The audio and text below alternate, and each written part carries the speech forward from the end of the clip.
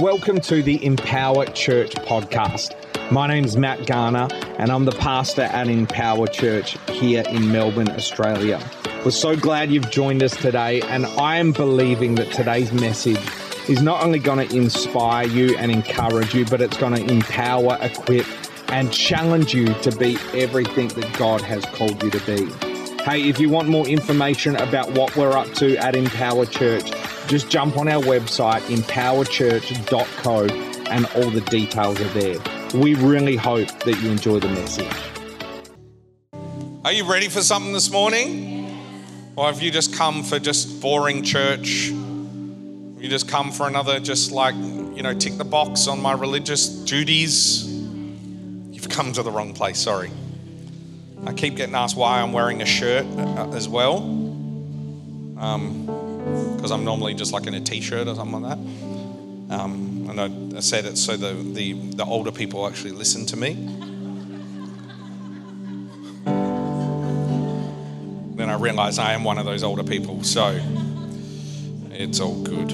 It's all good. We've been kind of talking about vision, but in our own empower type of way. In that so many concepts that are biblical have been mingled with worldly thinking. And so vision, I believe at times, obviously there's nothing wrong with vision, but I believe vision at times has been hijacked by worldly thinking. And as a result, the compass has just been slightly just off. And so we end up in a completely different place many years later because we've incorporated secular thinking rather than grounding ourselves in what God's word says about different things. As I said, vision is powerful, vision is vital, but we must make sure that we continue to orientate ourselves around what God's word says about certain things.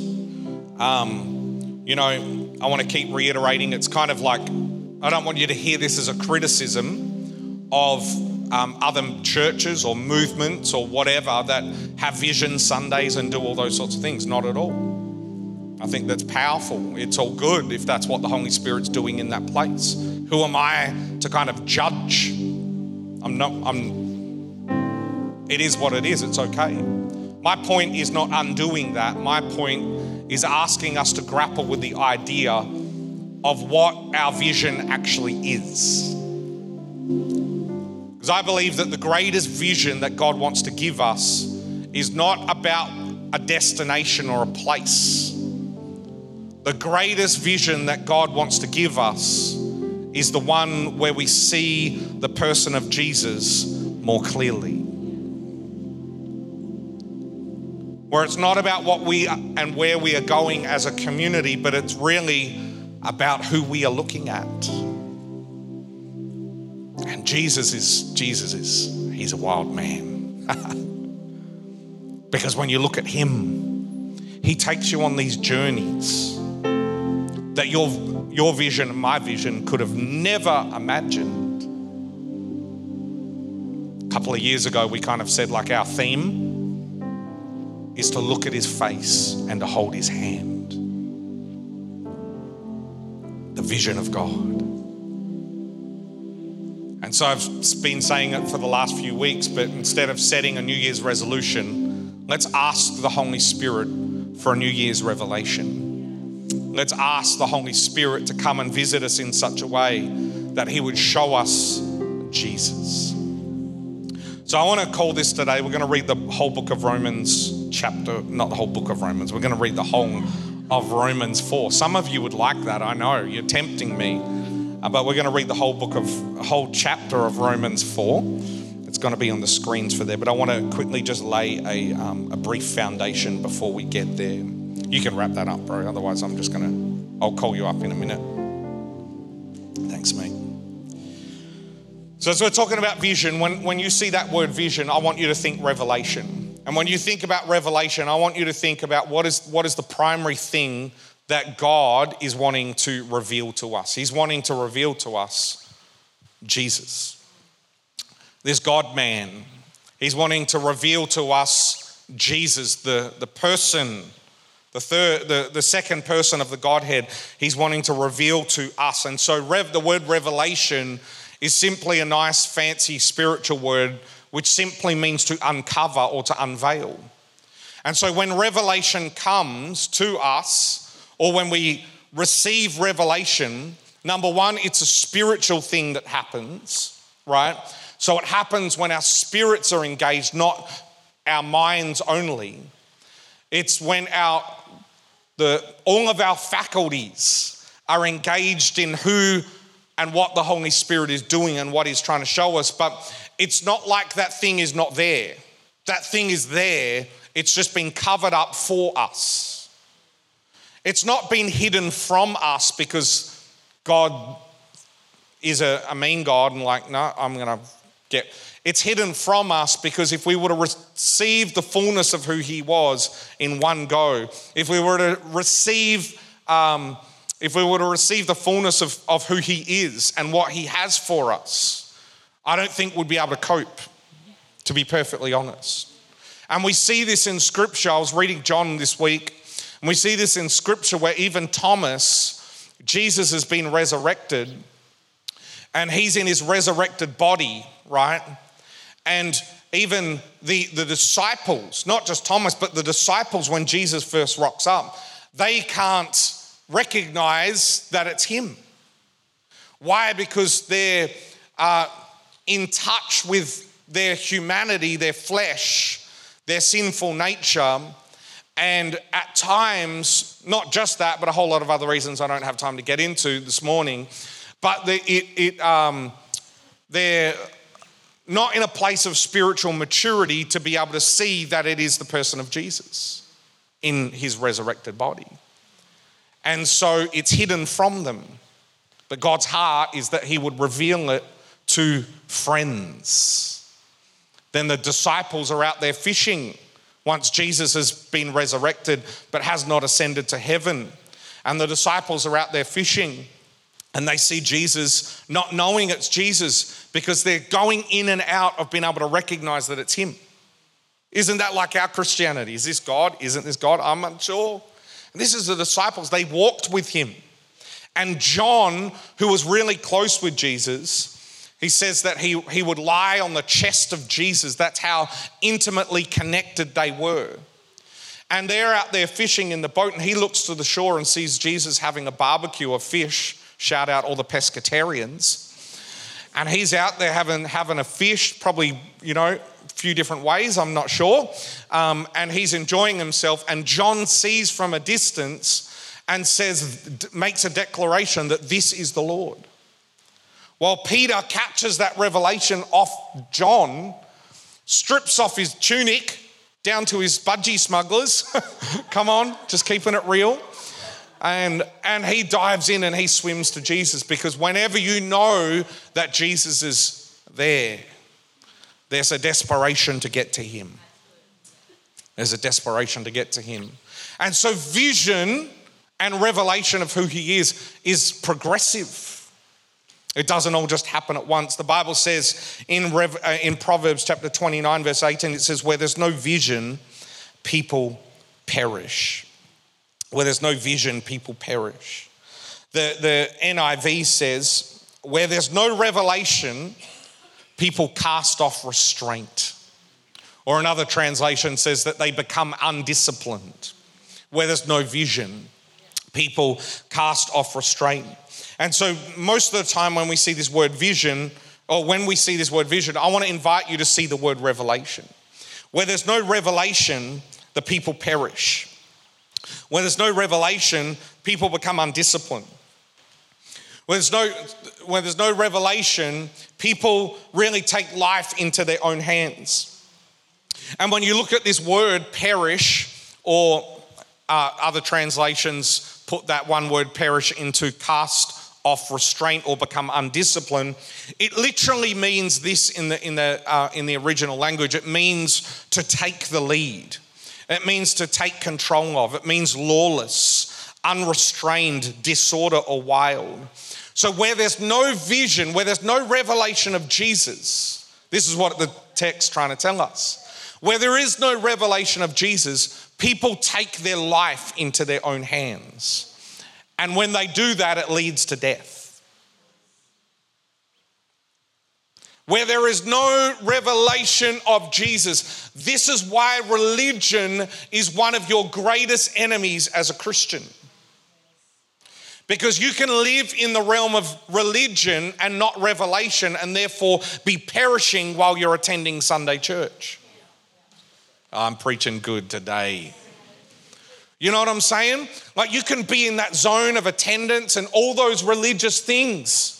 You can be praying, you can be reading, you can be doing all those things, but if it's not done out of the revelation of Jesus, is out of the being, if it's just doing, friend, you are going to injure yourself spiritually. You're going to hurt yourself and those around you because you're in this place of religion. And when you don't have vision or revelation of Him, you end up just slowly dying. The wages of sin are death. And so I believe it's saying when you don't see the way God sees your future, you take the lead. And that leads to death. Think about it for a moment. You and I take the lead when we don't have a revelation of Jesus. You know, I often counsel people and talk with people, and people invite me into different conversations around what their future looks like. And I really think we've super spiritualized the voice of God at times. I really believe that at times we, as Pentecostal Christians, we've made it very hard for the Lord to talk. Because sometimes, for example, when Jesus was baptized in the Holy Spirit, the Bible says that He was led. We spoke about this last week. He was led into the wilderness. He was led. A divine presence led Him. Now, we don't have too much detail in that specific passage of Scripture of how He spoke. We do know that God speaks in a whole lot of different ways, in dreams, in audibly, in impressions, whole lot of different ways. And our heart is always to position ourselves to hear that voice. But often that voice, that significant, life-changing, pack your bags and do this voice, comes when we're yielded to that divine presence. I've discovered that we confuse a whole lot of things because we are desperate for an outcome or for a word about something. And we're so over-concerned about that, God speaking about that one thing, that we lose our connection with that divine presence, with the Holy Spirit. And we take life into our own hands at times. What I'm not saying is, I'm not saying that we should not be asking God to speak. We should. But what I'm saying is that as we mature, we should have a constant openness and hunger and appetite for being led by Holy Spirit. That way He's leading us into everything, and then that way we are positioned to just receive the word of the Lord. Hosea 4:6 says, "My people are destroyed for the lack of knowledge." So vision revelation comes from Holy Spirit. Let me just do a bit of reading so we can get to the points today. In fact, Holy Spirit's primary function is to reveal or uncover Jesus. The vision you want to seek is Jesus. You should write that one down. That's a good point. It's simple but important. The vision you want to seek is Jesus. It is Him. So when we pray for vision, our focus should not be a destination. It should not be a place. Our focus when it pertains to vision should be a person. The person in His fullness, Jesus. Jesus is God's vision to us. What is it a vision of? It's a vision of how we should live our lives. It's a vision of how we should respond to our enemies. It's a vision of perfection. It's a vision of wholeness. It's a vision of freedom. It's a vision of heaven on earth. It's a vision of power and might. It's a vision of absolute righteousness. It's a vision of sinlessness. What is God's vision to us in the person of Jesus? It's the vision of union with the Father. It's a vision of access to the presence of God. This is the vision of Jesus. And our vision or revelation of Jesus, that thing that we look at when we look at him, is what we end up maturing into. 2 Corinthians chapter 3:18, I love this scripture. It says, but we all with unveiled face, beholding as in a mirror. So the Bible's saying there are no limitations now. The veil of the law, which restricted us, has been removed. Remember, the veil was torn when Jesus died? The veil was torn. So there was access not just for a select few priests, but now there is access for all of us under grace. The veil, but we with unveiled face, beholding as in a mirror the glory of the Lord. What's the glory of the Lord? The glory of the Lord is Jesus. The glory of the Lord are being transformed into that same image. Did you hear that? What you look at is what you are being transformed into. And so if you are constantly looking at a vision of trying to achieve something, the truth is that you and I, we transform into the image that we look at. This is why it's so important that you've got to have really sound, good theology around who the person of Jesus is. Not around what church does and styles and this and that, around him, around who Jesus is. Because who Jesus is the thing, is our revelation of who he is, and therefore it's the thing that we're being transformed into. The last thing that I want to say about that is that information alone does not produce revelation. There's a lot of smart people out there, but their intellect does not determine their revelation. Revelation comes through intimacy with the Spirit more than it does information. Now, the Holy Spirit comes and uses information, uses a whole lot of different things to reveal who Jesus is. So let's talk a little bit about walking out the vision. That's what I've entitled today, Walking Out the Vision. You ready to read? Romans chapter 4. One day I want to do what they do in like some of the American churches, like T.D. Jakes does, I think. And they just get the whole church to read it at the same time. But then I thought about it, thought that could get crazy. Paul is writing to the church in Rome. He's trying to convince them that the Gentiles have been accepted, that they're loved, that they are the righteousness of God, that it is not by works, but it is by grace. And so these first couple of chapters are really just setting up the scene for his main argument and for his main points. And so we're going to focus in a moment from verses 16 to kind of 22. But I want to just put it in context this morning. What shall we say then that Abraham, our father, has found according to the flesh? For if Abraham was justified by works, he has something to boast about, but not before God. For what does the scripture say? Abraham believed God, and it was accounted to him for righteousness. Now to him who works, the wages are not counted as grace, but as debt. But to him who does not work, but believes on him who justifies the ungodly, his faith is accounted to him for righteousness. Just as David also describes the blessedness of the man, to whom God imputes righteousness apart from works. Did you hear that? God imputes righteousness apart from works. Really powerful, really important message Paul is trying to get across here. Blessed are those whose lawless deeds are forgiven and whose sins are covered. Blessed is the man to whom the Lord shall not impute sin. Isn't that wonderful? That is just so, that preaches all by itself. It really does. That your sins, not because of your works, have been cancelled. They're gone. They're not going to be imputed to you anymore. When you stand before God, you are not imputed judgment because of sin. You are imputed righteousness because of Jesus. This is the gospel. So many of us in the Western church are so sin-focused.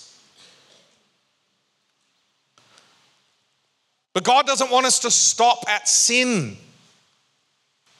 In fact, go to John 16 really quickly. Just go to John 16. We'll be back in Romans 4. John 16, Matthew, Mark, Luke, Genesis, John. John 16. Listen to this.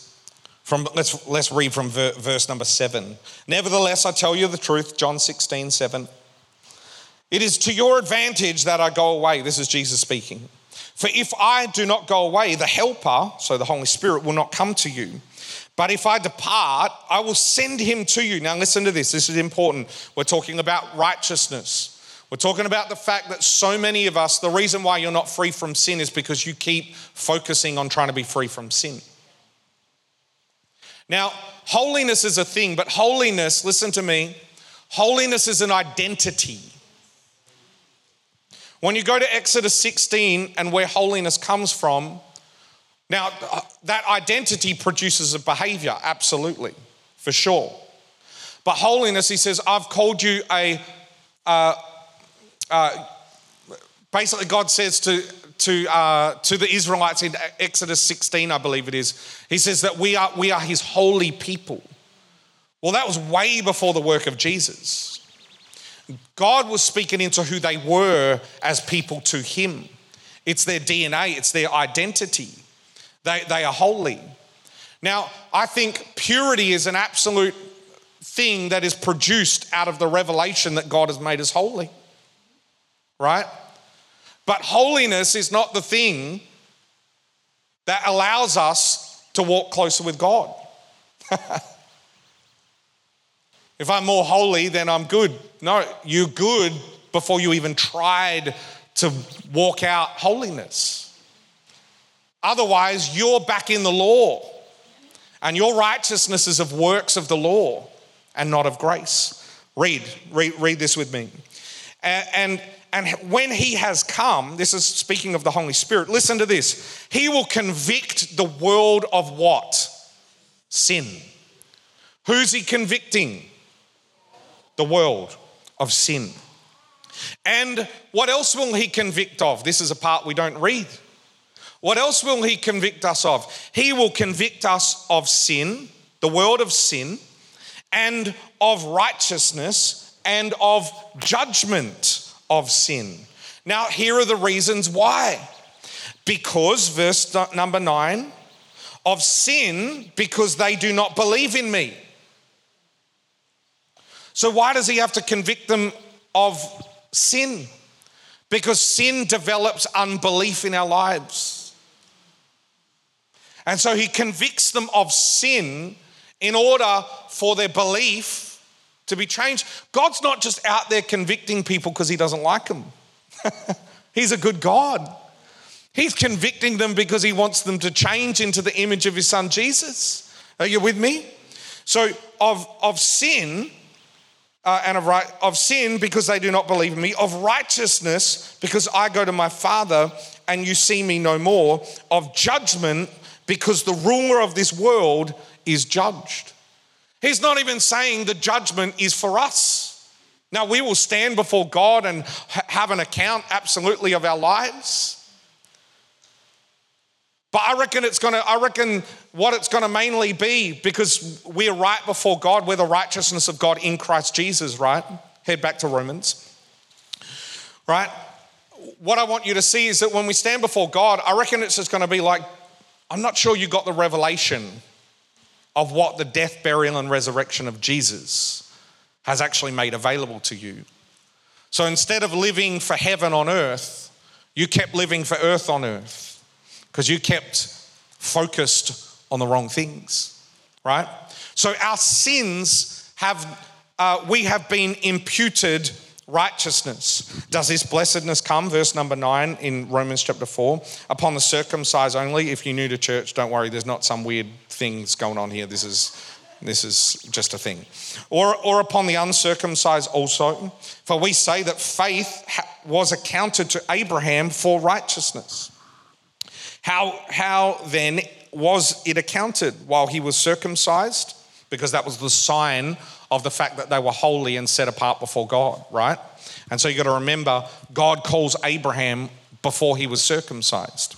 And so Paul's using this as an argument to say this is why the Gentiles who are uncircumcised can also be righteous and have righteousness imputed to them instead of judgment. Accounted while he was circumcised or uncircumcised? Not while circumcised, but while uncircumcised. And he received the sign of circumcision, a seal of the righteousness of faith, which he had while still uncircumcised, that he might be the father of all those who believe, though they are uncircumcised, that righteousness might be imputed to them also. And the father of circumcision to those who are not only of the circumcision, but who also walk in the steps of the faith which our father Abraham had while uncircumcised.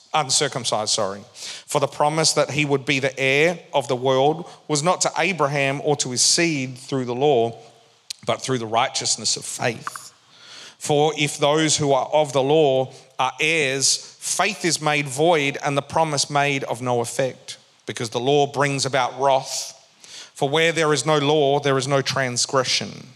Therefore, it is of faith that it might be according to grace, so that the promise might be sure to all the seed, not only to those who are of the law, the Jews, but also to those who are of the faith of Abraham, who is the father of all of us, as it is written, I've made you a father of many nations, in the presence of him who he believed, God. I want you to focus in on these scriptures now.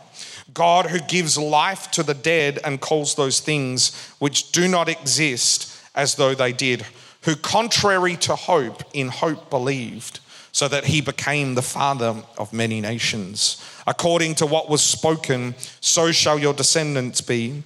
And not being weak in faith, he did not consider his own body already dead, since he was about 100 years old, and the deadness of Sarah's womb.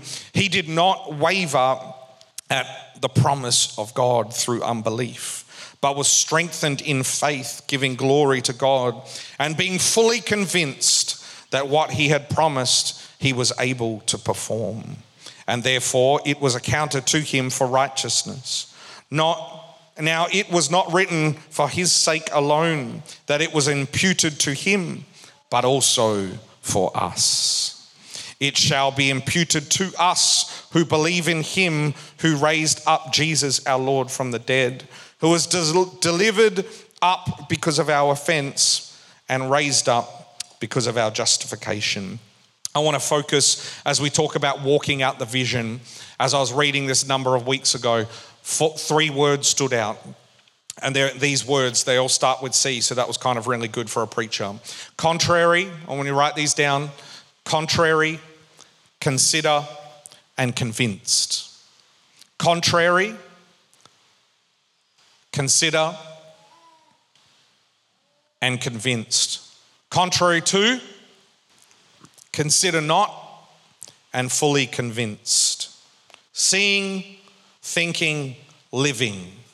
The stages and the different places that walking out our lives as followers of Jesus take us. Let's start with this idea and this simple verse where it says, Abraham, God who gives life to the dead and calls those things which do not exist as though they did, who contrary to hope, in hope believed, so that he became the father of many nations.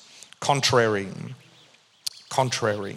That word hope there is the word elpis, and it simply means looking forward with great expectation. Do not confuse biblical godly hope with secular humanistic optimism. The difference is that hope is grounded firstly in the finished work of Jesus. Hope is anchored not in optimism, not in a nice idea. It's anchored in the finished work of Jesus. And secondly, it's anchored in the Word of God itself. And in light of this, believers can have confidence that despite what natural hope looks like, did you hear that? Despite what natural hope looks like, it's all going to be okay. Just turn to your neighbor and say, it's all going to be okay. Death is but a doorway to a new realm, a new place with God. God does miracles, things happen. God resurrects Lazarus from the dead. He can do all those sorts of things. But friend, we are just aliens on a planet passing through into a new, at some point in time when Jesus returns, into a new place, a victorious place, a place where we are going to partake fully in the finished work of his resurrection. But hope is this looking forward with great expectation. And what the Bible is trying to teach us, that one of the stages or one of the things that you're going to have to grapple with as you're walking out this walk with Jesus, is that you are going to have to, the world is going to preach to you that it is a hopeless, dire, dying situation and that nothing is possible. And you and I, in our faith in it, as we mature in the things of God, are going to need to grow into a place where we are living contrary to hope. That we are not looking at what the world sees, but we are looking at what God is doing. Hope and sight are connected. So hope is this looking forward with expectation. So you're ready? Hope and sight are connected. Hope is like holy, sanctified sight.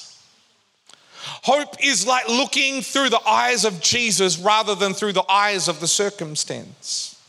Hope is what you have and what you allow your eyes to be fixed on. You go in the direction, have you ever had a kid where you're trying to teach them to ride a bike or something like that? Got this funny video of my brother trying to teach his kid to ride a bike, and she's riding around the oval and it's all good. And she's kind of like, look at me, Dad, this is awesome. And he's like, look ahead, look straight ahead, look where, because you go in the direction that you're looking. And so if you're not looking at the place that you want to be going, which is the person of Jesus, you're going to find yourself like my poor little niece, we shouldn't laugh, riding effectively and beautifully into a football post. And so you go where you're looking.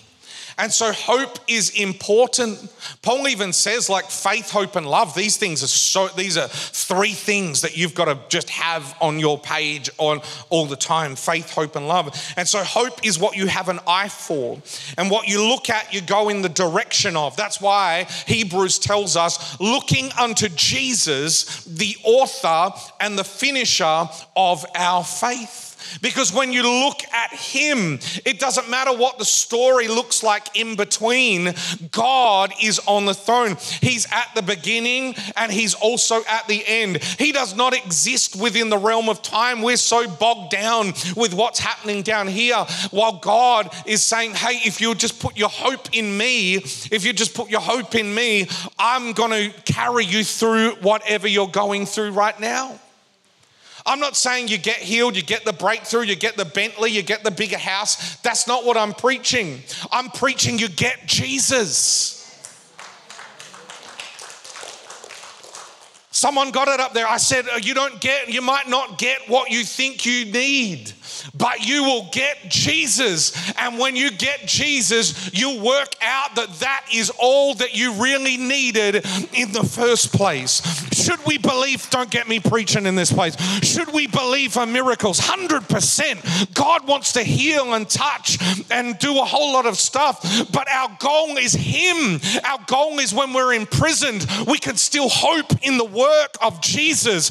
Our goal is not an outcome. Our goal is the person of Jesus. You get me excited.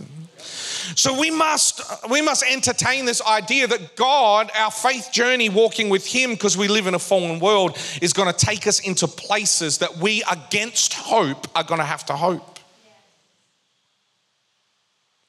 Are you with me today? Can you give me a few more minutes? That against hope, you and I are going to have to continue to lock into hope. Hope in what? Hope in exactly what the Apostle Paul in his writing is saying that we should hope. He says this, look at this. So the question is what was Abraham looking at? And Paul tells us in the text. He gives us the cheat code. What was Abraham looking at? Read it, it's right there in your Bible. It says in the tail end of verse number 17, it says, God who gives life to the dead and calls those things that are not as if they were. So Abraham, when we look at God and who he is, what he can do, our hope is not earthly anymore. Our hope is from the presence of God. And when I say the presence of God, I don't want you to think I'm thinking in my head a feeling or when Calv's on the keyboard. I don't want you to think that. I want you to think that my hope goes way deeper than what a keyboard can do, providing an atmosphere for me. And I love that. You know that. I'm on the keyboard a lot. My hope, and I love this because you've got to remember Paul and Silas were in a prison and it was pitch black in Acts chapter 16. And what does the Bible tell us that they were doing? They were praying and they were singing psalms and spiritual songs to each other. Calv, were you there? Wonder if they had the Roland plugged in. Can you send a power cord down here, mate? Julian, turn it up? No. No. They just had what was in them. And that was enough. You want to create heaven on earth, you've got to lean into the Holy Spirit that is within you. And you can transform a prison into a place that heaven invades. Not by what's outside of you, by who is within you. You can transfer that place of pain and isolation when you continue to hope in Jesus and you fight for what you're looking at into something that gets you closer to him. So who's he looking at? Abraham is looking at God. Number one, he's looking at this God that could breathe life into dry bones. He's looking at this God. Who knows? I'm not sure. Someone might know here that's smarter than me, whether this is before or after the story of Paul's preaching so long, a bit like one of Matt Garner's sermons, that a guy falls asleep outside of a window and he dies. But Paul's not done preaching, so don't you go dying in my service, all right? And he raises him back to life again. And maybe he's already seen that's happened. Maybe he saw Peter walk down a street and his shadow touch a sick person and them get healed. I'm not really sure. But what Paul's trying to encourage us is that Abraham, contrary to hope, in still remaining in heavenly hope, continued to believe in this God that can raise the dead. The door of impossibility is never shut because God is able to raise the dead. And so Abraham is looking at a God that can do that, a God that says nothing is impossible with them that believe. When natural circumstances weren't working or were working against them, when they were old and broken and unable to conceive a child, Abraham saw possibility with God.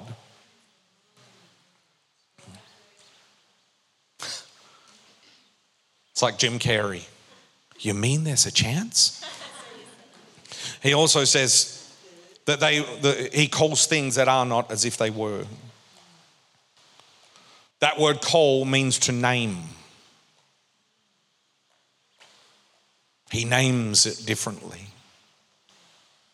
We name it like it's the end, it's over, it's this, it's that. He gives it a different name. Hope gives what you're going through a different name. And so when you're living in this place where the world seems to be against you, hope demands when you look at Jesus that you call it something different to what your flesh and our earthly mindset wants to call it. Because God is doing something far greater than you and I could ever imagine. That's seeing. That's contrary to. Let's quickly move to this next one. Consider. Man, I've got so many notes here. I've got the 7 spirits of the Lord. I've got a lot of stuff. We're not going to go there. We might talk a little bit tonight. But anyway.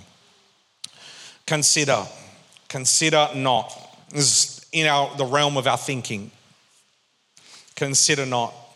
The Bible says just there in verse number 19, and not becoming weak in faith, he did not consider his own body already dead. That word consider, or the NIV translates it as this. He facing the facts. In other words, looking at reality, looking at what was going on, looking at what he was experiencing, he was not weakened in faith. That word consider is the word kataneo, and it means to consider, to give careful attention or consideration, to be concerned about, and to understand completely. And I really believe, I put the preacher hat on for a moment, take the teacher hat off for a moment, but I think some of us are spending a lot of time considering a whole lot of things that don't glorify God. I think a lot of us are dwelling, our thinking is locked into considering a whole lot of what's going to happen in a negative way, rather than considering the might and the power, the ability, the faithfulness, the love, the person that Jesus is. And so sometimes this battle, the greatest battlefield you and I have on the playing field of our thinking, the battlefield of the mind, this whole idea that we are allowing thoughts to influence us and to change us and to determine who we're going to be and how we behave and what we respond and all those sorts of things. And I'm not saying that that journey is an easy one and just a switch that some faith preacher tells you that you should switch and be a better Christian. But I'm telling you, what I'm urging you to do is to continue to yield that area to the Holy Spirit. And saying, like, if you suffer with anxiety, sometimes people get healed instantly of being anxious and having anxiety and worry and fear and different mental illnesses. And we praise God for that. For those of you that God, for whatever reason, like Paul had the thorn in the flesh, that he went into 3 separate extended prayer seasons to remove that thorn of the flesh. And God just said, it's good for now. Like, my grace is sufficient for you. For those of you that that's your mental health journey or your sickness journey or whatever your journey, I want to really encourage you, still in that moment, in that journey, continue to be yielding your mind, your emotions, your will, your affections, all of who you are to Him. It's in that place of surrender where God can really come in and do something powerful. And so when the Bible's telling us that he consider not, it's saying he didn't allow his mind or his thinking to dwell on the reality or on the facts forever. He didn't allow them to stay there. And we're giving a lot of time to considering the worst case scenario. We need to give a lot more time to focusing on growing. It says, and not being weak in faith. And so Paul is giving us an understanding of what weak faith can look like. Let's just talk real. Weak faith can look like your mind considering the things of the flesh more than it does what God is doing. It says consider what? His body. It's the Greek word soma, and it literally means his physical being. His physical being. That's what it literally means. He didn't consider his soma, his physical being. Ephesians chapter 4, I believe it's verse number 19, where the Bible says that it's talking about the church growing, maturing in the gifts of the Spirit, edifying the body of Christ. It says, equipping the saints for the work of the ministry, edifying the body. That word body is the same word soma. Edifying the body of Jesus Christ, edifying the physical being. That's who we are on the earth. Did you know that? That's why it says, we say we're the body of Christ. You are the physical being of Jesus in the world. You're not Jesus, don't get me wrong. I'm not. That's not what I'm saying. I'm saying that because you have heaven, you have the Holy Spirit within you. There's something powerful in you. Recognize it for what it is. Yes, we're in this earthly shell. It's decaying, it's dying. Some of us are doing that job better than others. But the truth is, unless the Lord comes soon, that's the unfortunate progression. We die, the Bible's saying, considering not his own body, his soma. So we must pour our considerations upon the impossibilities. Considerations not upon the impossibilities, but rather upon God. I also want to say, Calvin, you can jump up, mate. I want to say that faith, this is really important. Faith does not deny reality. So faith doesn't say, I'm not sick, I'm not sick, I'm not sick, I'm not sick, I'm not depressed, I'm not this, I'm not that. Like faith, God's secure, okay? He knows what's going on, right? Faith does not close its eyes to reality. It just continues to look for truth over fact. And it's the truth of although my body is unable to have a child, the truth of his word, because he spoke, says that it's possible. And so one of the steps is that I've got to continue to hope and live in hope contrary to hope, because the world's going to hope against your hope. I've also got to have the mental toughness. I've got to invite the Holy Spirit as I continue to yield to him to really change me and help me to dwell on him. Romans, whatever things are lovely, pure, all those things, we give our minds to those things.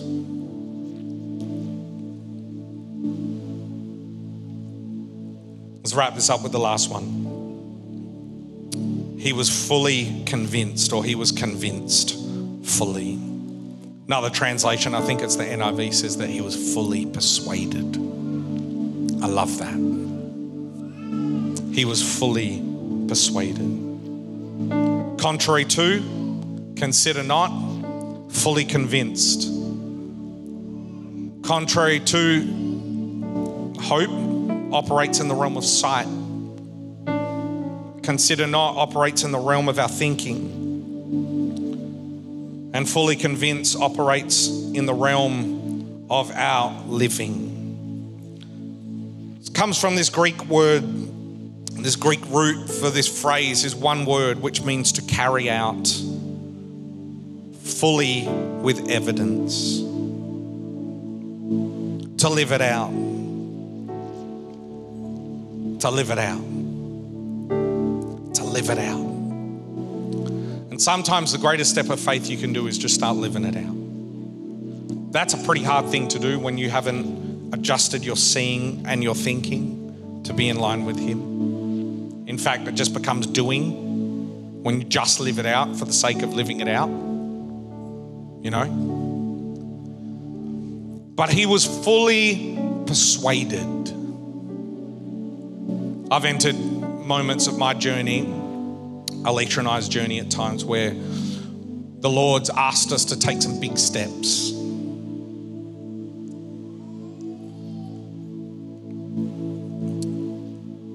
Steps where we've moved countries. I was telling someone yesterday, it was kind of like Father of the Year when we moved from New Zealand to be here. When we made the decision, Alicia had 4 more weeks to go in her pregnancy with Hallie. And then we had to wait another 4 weeks after the baby came to get a passport. This little baby, open your eyes, baby. It's like, good luck.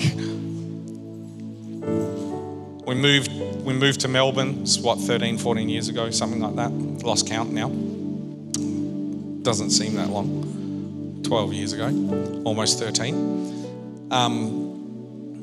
We moved not knowing where we were. We just knew that someone was picking us up from the airport. We didn't have a house, didn't have a job. I wasn't coming for a job. But we didn't need any of those things because we were fully convinced. Fully convinced. We were persuaded. Oh, I've got so much prepared, man. This is bad. Because I've scoured through the Bible this week and I found out that some will never be persuaded. Some will be adversely persuaded. Some will be almost persuaded. There's a whole list of different levels of how people are persuaded. And you can't just wake up and go, decide to be fully persuaded. It comes back to this revelation of Jesus. But my prayer today is that you would continue on this journey where you are convinced, number one, that the Holy Spirit is with you. Fully persuaded. Come on, can we stand? Let's just spend a moment. Welcome you, Holy Spirit. You're so good. You're so good. You're so good. You're so good. Come on, would you just begin to pray? Just fill this room with just prayer. Just offer up your life to Him.